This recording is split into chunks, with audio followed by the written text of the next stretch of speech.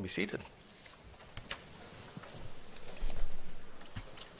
I would invite you to turn with me in your Bibles to 1 Kings chapter 18. We'll be reading verses 30 through to the end of the chapter.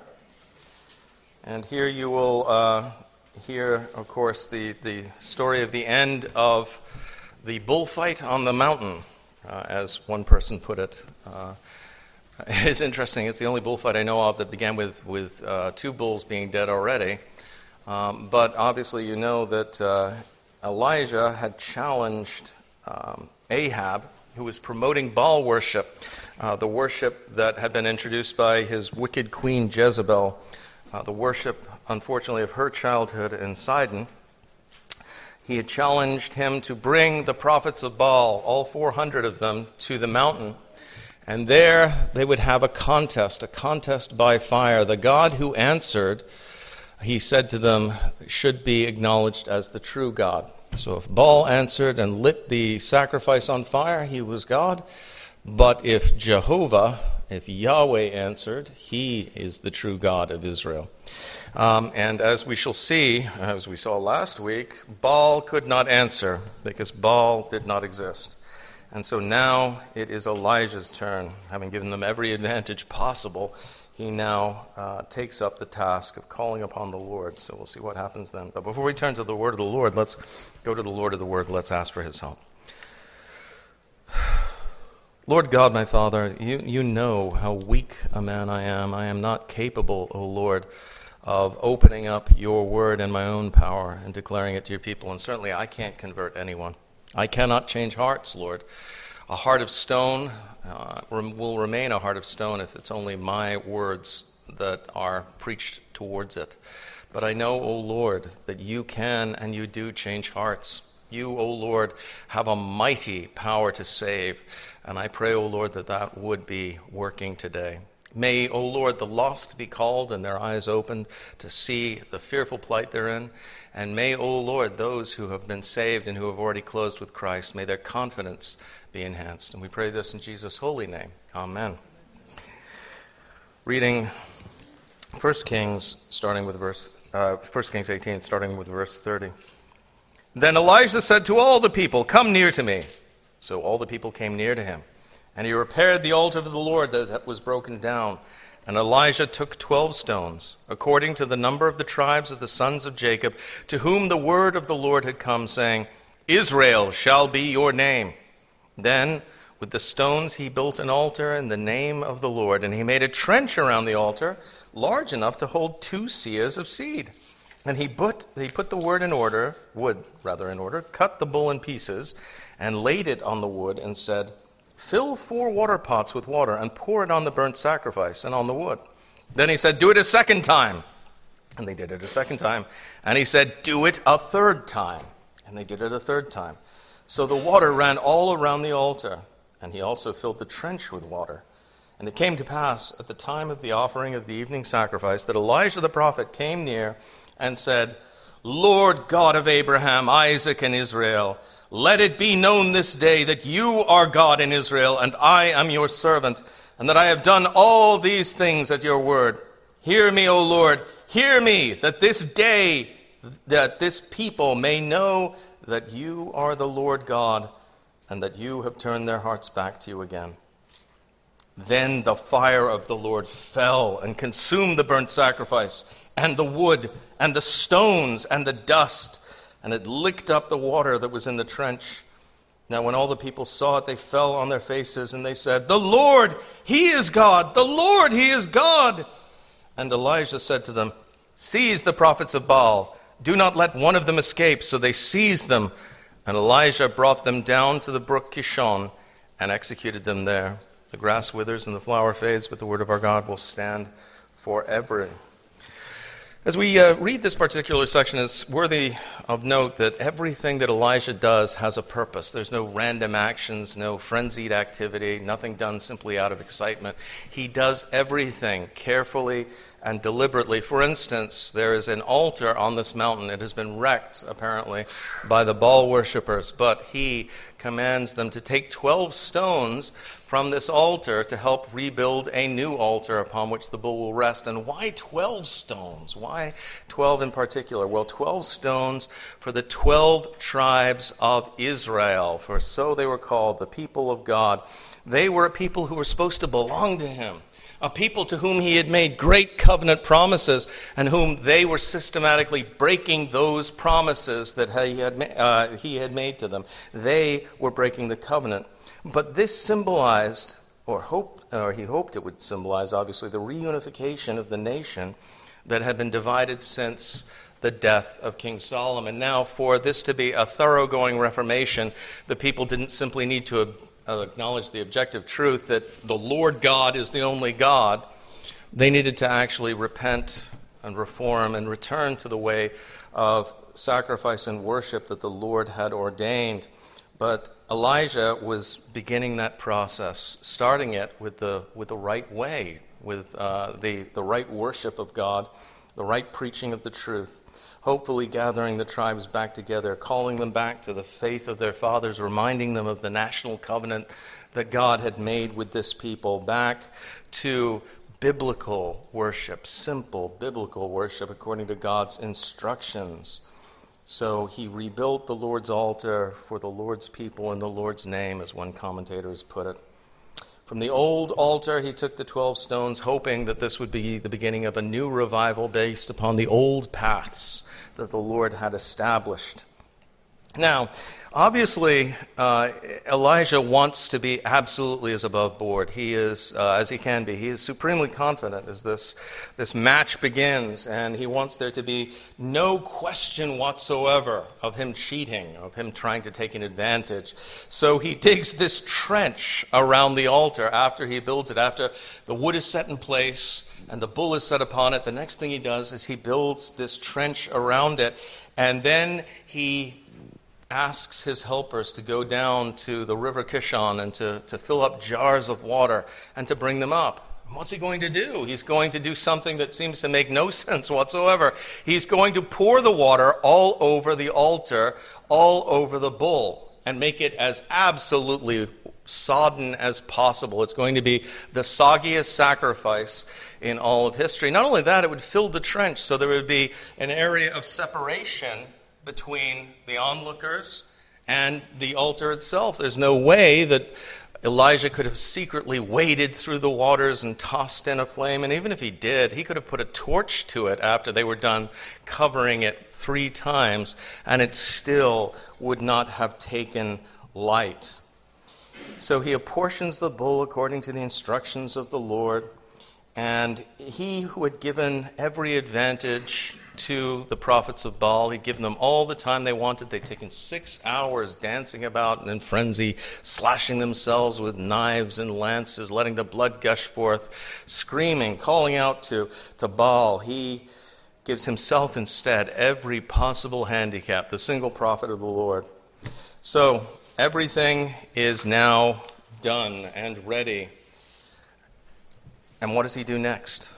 He simply prays to the Lord. He asks the Lord, though, to remind the people of the covenant that he had made with them. That's something that we should be doing, brothers and sisters. Whenever we enter into the presence of the Lord, we shouldn't simply blurt out, the worldly stuff that's filling our hearts. Rather, we should go back to God and his promises, the things he's already done, the things that he says he will do. Good songs don't simply, for instance, worship songs, hymns, songs, spiritual songs are things that should be rehearsing the goodness of God, admitting that we know who he is, what he has said he will do, instead of merely saying, I feel this way, I feel this way, I feel this way, repeat 30 or 40 times. That is not good worship. Worship that is based upon the revelation of God, that is good worship. And so finally he asks that he would be vindicated as the prophet of God. Let it be that everyone would see that I have not spoken words of my own devising, that I have not stood here and said, thus saith the Lord, when in fact it was just me talking. He says, let it be that they see in my words your hand. Let them understand I'm just the messenger. The message itself comes from you. Vindicate yourself, vindicate your religion, vindicate your prophet for your people's well-being. It is Elijah's desire not only that God would be glorified, but that the people of the nation of Israel would return to the only true God, that they would put aside their apostasy and that they would know that there is a God who answers. There was a God, he has just displayed, who cannot answer because he is nothing at all. Baal is nothing and has no power. Now he says, show them you are the God who answers. If I can draw your attention to the statement in your folder, the Sabbath meditation, take a look at this. It is profound. After 6 hours of prayer to Baal, Elijah prayed for less than a minute. The power of Elijah's prayer did not depend on its length, its eloquence, or its volume. A prophet has to pray long and loud only if his God is hard of hearing, but Elijah's God hears and answers. The power of his prayer did not lie in the prayer itself, but in the God to whom he prayed. Thus Elijah prayed the way that Jesus later taught his disciples to pray. And when you pray, do not heap up empty phrases as the Gentiles do, for they think that they will be heard for their many words. Do not be like them, for your Father knows what you need before you ask him. So he prayed a prayer that was simple, straightforward, biblical, and heartfelt. He believed in the God whom he was praying to, and he believed that this God would answer his prayers, and then it happened. Now, after covering the bull with so much water, digging this trench and doing all of these things, it would have been something for just a fire to start gently underneath the bull and consume the wood and so on. But that's not how God answers. God doesn't want anyone to wonder if they'd been tricked, or if this was an amazing coincidence, or a random bolt of lightning, or something like that. So he answers with something like a nuclear blast from heaven, phasers on full, fires down on this bull. It is a good thing that the trench had been dug, keeping the people back as well, because like the stones, they might have melted were they too close. Thankfully, the fire was concentrated on the altar and the things about it, but everything is consumed. The fire from the Lord falls. It consumes the burnt offering, the stones, the dust, everything. There's nothing left. No bull, no stones, no dust, no water. This was the Lord God Almighty answering, coming down from heaven, showing that his power was infinite. He is not just the God who answers, he is the God who can answer and do all that he says he will do. If we were to pray to a God who was very kind, like a grandmother, and who wanted to hear, oh, come into my, and it's wonderful to have somebody who is sympathetic and empathetic, who listens to us, but if we come to them with our troubles and they can do nothing to help us, it's not much of a God. This is a God who not only cares about his people and has a compassionate heart towards them, but he is a God who can do something as well. He can do something about whatever our situation is. Now, we sometimes forget that on two different sides. This is the amazing thing. Christians will sometimes say, oh, this is too small. I can't bring it to God. He's too busy, arranging galaxies and, creating supernovas and the affairs of nations and things like this. So my weakness or my needing to get a job or my toe problem, this is much too small for the Lord of the universe. I'll just handle this myself. And then on the other side, there's this bizarre, okay, he created the heavens and the earth in the space of 6 days. I believe that he rose again from the dead for my salvation, but he can't change this aspect of my life. My marriage, it's too big even for God. It's too much of a problem. He can't do that. Or my job, or my whatever. It's too big for God. There is no problem too big for God. And there is no problem too small. They're all equally easy to him. Understand that. So go to him with whatever problem you have, whatever need you have. This is the God who answered. Now, we're reminded here, obviously, that God is also a consuming fire, so do not take the Lord lightly. I am reminded of all the men who have pointed out that these days we do not treat God like the Almighty. We treat him like the old matey, like the guy you sit in the basement and play PlayStation with while eating nachos. This is not the God who people think of so often on Sunday morning.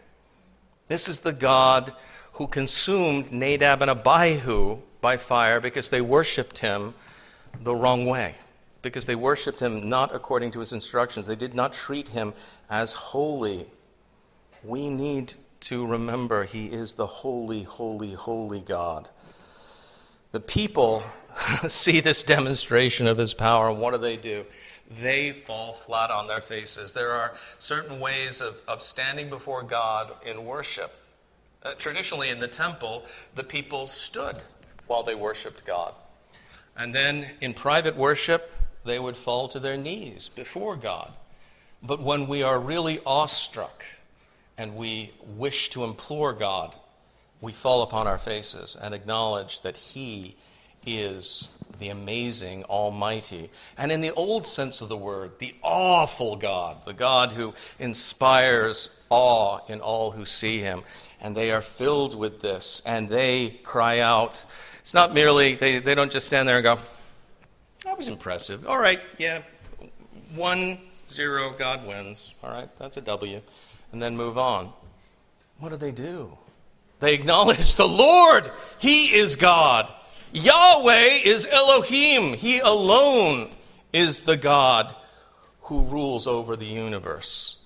They are convinced objectively. They no longer, in this sense, have to walk by faith because they have seen the fire of God fall from heaven. No one can deny it. This is not a natural occurrence. This is not a weird coincidence. This is not a random chance. This is God. The Lord has answered them. We are reminded by the author of Hebrews, therefore, since we are receiving a kingdom which cannot be shaken, let us have grace by which we may serve God acceptably with reverence and godly fear. For our God is a consuming fire. They are filled at that moment with godly fear and reverence. This is a God who is not to be trifled with. Now, I want to make a few applications. In fact, the majority of my sermon, I think, is probably going to be applications, or the rest of it at least. The first is this. You see here, there's a right way to worship God and a wrong way to worship God. The right way to worship God is according to his instructions. It's according to his revelation. We remember he is the one who is receiving our worship, and he is the one who has a right to determine the worship that we receive. This is such a simple principle. You and I cannot climb into the mind of God and decide what he likes and what he dislikes. And we don't need to. He tells us. You could put it to a person and say, well, if you were going to be honored in some way, how would you like to be honored? And the person could tell you. But if you attempt to come up with things you like to honor that person, they might be very upset by that. Well, it was supposed to be honoring me. You're actually honoring yourself by the way that you're trying to honor me. And that, I'm afraid, is the way that a lot of our worship goes. It's about us, not about God. It's about what we like, not about what God likes. He never told us to do these things, yet we do them. I received a meme a while back from a friend who subscribed to the Calvinist Humor site. And it's a fellow standing there saying, it's okay, you worship God your way, and I'll worship God his way. So that really sums it up. How do you worship God? Do you worship him your way? Or do you worship him his way according to his instructions? The prophets of Baal had put on quite the spectacle. They had danced about the altar in frenzy, their hands, waving, shouting, screaming, cutting themselves, doing everything that they possibly could to whip up this frenzied stuff. Had that, I'm sure that most people were very impressed by the way that they worshiped, but for all of the blood, for all of the dancing, for all of the 6 hours of singing, "Come on, Baal, light my fire," they did not have any effect because it was all disordered. It was God's, and please understand this, although you have the worshipers of Baal, and then you have Elijah, the worshiper of God, and then the people who are sort of in between, all of them are God's creatures, and all of them owed worship to Yahweh. All of them owed worship to Jehovah. And yet here we have a group of people worshiping a false god, using false worship, and it is as nothing. God is not impressed. Now, one of the things that we need to remember is we need zeal. Elijah was zealous for the Lord, but not frenzy, not anarchy, not craziness, not the completely indecent and disorderly worship that so often God is offered these days. And know this, false prophets love false worship. They love the imaginations just as they love to say, "Thus saith the Lord," and he hasn't said anything like that. And that goes on in supposedly Christian churches all around the world today. The prophet stands up and he declares something that's just his imagination, and then they follow their own worship desires, and they love to have it so. But that is not the right way. We are supposed to worship according to the way that God tells us. Worship that isn't according to God's revelation is not pleasing to him, and he's made that clear again and again. And he does not ask us to do things that are self-destructive. For instance, the prophets of Baal, they dance around the altar, and then to attempt to get his attention, they begin to cut themselves, to wound themselves in their worship. Europe at the moment is appalled because the time of Ashura within the Shiite calendar is going on. And so now streets, and one of the things that's appalling the Europeans is they never really realized how many Shiite worshippers there are in their countries, are filled with half-naked young men hitting themselves, and in some cases wounding themselves, and shouting at the top of their lungs as they attempt to symbolize the murder of Ali or his massacre and their worship service. One of the things that is happening is these Europeans are realizing how, and this is the great lie that has been told to so many people in Europe and in the United States. All religions are the same. They're all the same, and we're all worshiping the same God. And they see exactly how different, like Baal worship and the worship of Yahweh, how different they actually are. And how in this one you hurt yourself. The God you worship, Allah, instructs you to hurt yourself. And they are. And something is digging back into them. This isn't right. They don't understand why, but yeah, they're right, it's not right. Unfortunately, they, like the people of Israel, had abandoned the true God and his true worship. Elijah is calling them back. God is calling us back to the true worship that we should give him. Simple, biblical worship. The right sacrifice, that of the Lord Jesus Christ on our behalf. And we don't have to whip ourselves into a frenzy or wound ourselves or do anything that the Lord has not commanded. We do have to sacrifice, and that is to sacrifice the things that would do us no good anyway and set our mind on eternity. So the first thing we see is there's a right way to worship God and a wrong way to worship God. The right way to worship God is according to his instructions and through his covenant promises. Secondly, we see here, believe it or not, actually, one of the most important things that occurs within evangelism, namely that we can do nothing of ourselves in evangelism.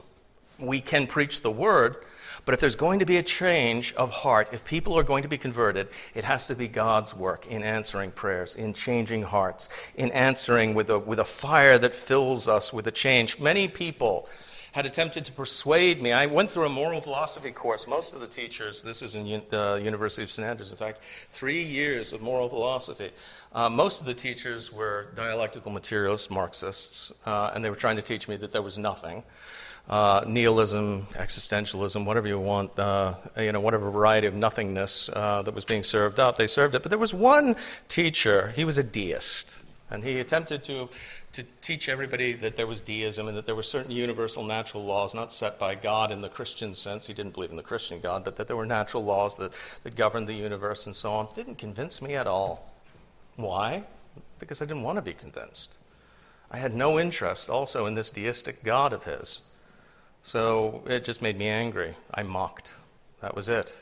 Because my heart was unchanged. It was actually the preaching of the gospel and the falling of the Holy Spirit upon me, changing my heart forever, that made that change. The most important thing that you can do in evangelism is not come up with amazing arguments supporting the existence of God. The most important thing that you can do is to do what Elijah did, pray. Pray and then preach the word of God, the God who answers, and he will. This man prayed that God would turn the hearts of Israel back to the covenant Lord, and he did. Now, believe it or not, you can do this in your own age, and he will answer. I'm living testimony to the fact that God does answer those prayers. And there are countless other people out there who, it seems, are impossible. It cannot be. They are like the bull covered in water, as soggy as possible. God could not possibly break through to them. But in his appointed time, he can fall like fire upon them and change them radically. I have seen that happen with some of the greatest opponents of the gospel. It happened with Paul, didn't it, on the way to Damascus? Even the Christians didn't believe it was possible. You remember when Ananias is told, go and baptize Paul, his answer is, whoa, you got the wrong man, Lord. No, he's sent to destroy us. This isn't possible. But God said, go. The sovereign Lord had decided that this would be his instrument to change the Gentiles. The man who had hated their religion now loved it. Now, a lot of people say, wouldn't it be nice if God answered prayers in the way that, the dramatic way that he answered on the mountaintop that day? But, brothers and sisters, I have to tell you, I have seen so many dramatic answers to prayer just in my time as a Christian. I've seen them, I've heard about them, I could give you examples again and again from my own life where God has done what seemed to me to be absolutely impossible in so many different ways. But I'm not going to. I'm going to give you an example from the life of another man, an evangelist by the name of George Mueller. He was born in Prussia, he was a German, but he came to the United Kingdom to evangelize Jews. And as it turned out, his greatest contributions to the Christian ministry weren't in preaching in a church, but actually in the work that he did with orphans. His work with orphans began in 1836 as he and his wife brought orphan girls into their own home. And then gradually they rented more properties on the same street until they had so many kids that the neighbors began to complain, and so they eventually began the process of systematically setting up orphanages. During his lifetime, he cared for 10,024 orphans. One of the wonderful things was he was a Prussian, so he was a German, so he was a record keeper. So he kept meticulous records and a diary of the events of his life. Now, one of the most amazing things about Mueller is he never once sent out what we do all the time when we're preparing missions, when we're raising money for orphanages or hoping to support it. What do? We advertise. We tell the people of God, God's doing this wonderful work in Rwanda or Fayetteville or wherever. Please help us. Donate so-and-so. Here's the link. Go, and so on. He never did that. Although he ended up building 5 homes that cost more than £100,000 each, which was a fortune in that time, he never once asked for donations. They just came in. He didn't even solicit food donations. They came in. One evening, I'll give you an example. This one was attested in his diary and in the records of several people around him. And this was something that happened in his life all the time. The children are dressed and ready for school, but there is no food for them to eat, the housekeeper of the orphanage informed George Mueller. George asked her to take the 300 children into the dining room and have them sit at the tables. He thanked God for the food and waited. George knew God would provide food for the children as he always did. Within minutes, a baker knocked on the door. Mr. Mueller, he said, last night I could not sleep. Somehow I knew that you would need bread this morning. I got up and baked 3 batches for you. I will bring it in. Soon there was another knock at the door. It was the milkman. His cart had broken down in front of the orphanage. The milk would spoil by the time the wheel was fixed. He asked George if he could use some free milk. George smiled as the milkman brought in 10 large cans of milk. It was just enough for the 300 thirsty children. That occurred again and again and again. What an amazing series of coincidences, huh? No, this is the God who answers. The problem I find that in our not seeing this is because we don't ask. You do not have because you do not ask. George Mueller was a man committed to prayer, just as Elijah was a man committed to prayer. Not repetitious, ridiculous prayers 5 times a day, bowing and scraping, using beads, anything. Just simple, heartfelt prayers, according to his word, speaking to somebody he knew. All right, let me get to the final application, perhaps the most difficult what of the application of the final part of the story, the slaughter of the prophets of Baal. Go thou and do likewise. No, I'm not going to say that. Do not say that the pastor said that. First, in the law, as it was given by Moses, there were plenty of commands that indicated that what we saw there was actually a judicial application of the first commandment to this particular nation, the covenanted nation there. The first commandment is, of course, you shall have no other gods before me, right? Okay. So in Deuteronomy 13:6, and Deuteronomy 13, the entire chapter is about this. If your brother, the son of your mother, your son or your daughter, the wife of your bosom, or your friend who is as your own soul, secretly entices you, saying, let us go and serve other gods, which you have not known, neither you nor your fathers, of the gods of the people which are all around you, near to you or far off from you, from one end of the earth to the other end of the earth, you shall not consent to him or listen to him, nor shall your eye pity him. Nor shall you spare him or conceal him, but you shall surely kill him. Your hand shall be first against him to put him to death, and afterward the hand of all the people. And then later on, just one more example, Deuteronomy 18:20, where it talks about the prophet, how you can tell between the false prophet and the true prophet. If the false prophet says, thus saith the Lord, and it doesn't happen, he's a false prophet. Regarding the false prophet, but the prophet who presumes to speak a word in my name, which I have not commanded him to speak, or who speaks in the name of other gods, that prophet shall die. So Elijah is not simply, this is not a retributive act of vengeance. He's not simply killing them because he is really angry at them. Rather, this is ordered by the Lord. That was the law that they were supposed to have been following in Israel, but had not been. It was no different from Phinehas killing the man who had taken the woman of Moab and was committing fornication, but a religious fornication in view of the entire assembly. What we need to remember is that idolatry, false prophecy, false worship is detestable. It was a death penalty offense, and we treat it so lightly, like it's nothing at all. Sometimes I think that we fear that all is lost, that God is powerless, and therefore we have to come to terms with the false worshipers, the idolaters, and so on. Let us come to some sort of compromise. Let us seek terms from their hands before they destroy us, as though the God of the universe who answers with fire does not still exist and is not still on the side of his people. It's a ridiculous supposition. What do we learn from the Word of God? Well, turn in your Bibles, if you will, to Revelation 19:11. This is really the end of false worship here. This is what's going to happen. Now I saw heaven opened, and behold, a white horse, and he who sat on him was called Faithful and True, and in righteousness he judges and makes war. Who is that, incidentally? It's Jesus. His eyes were like a flame of fire, and on his head were many crowns. He had a name written that no one knew except himself. He was clothed with a robe dipped in blood, and his name is the Word of God.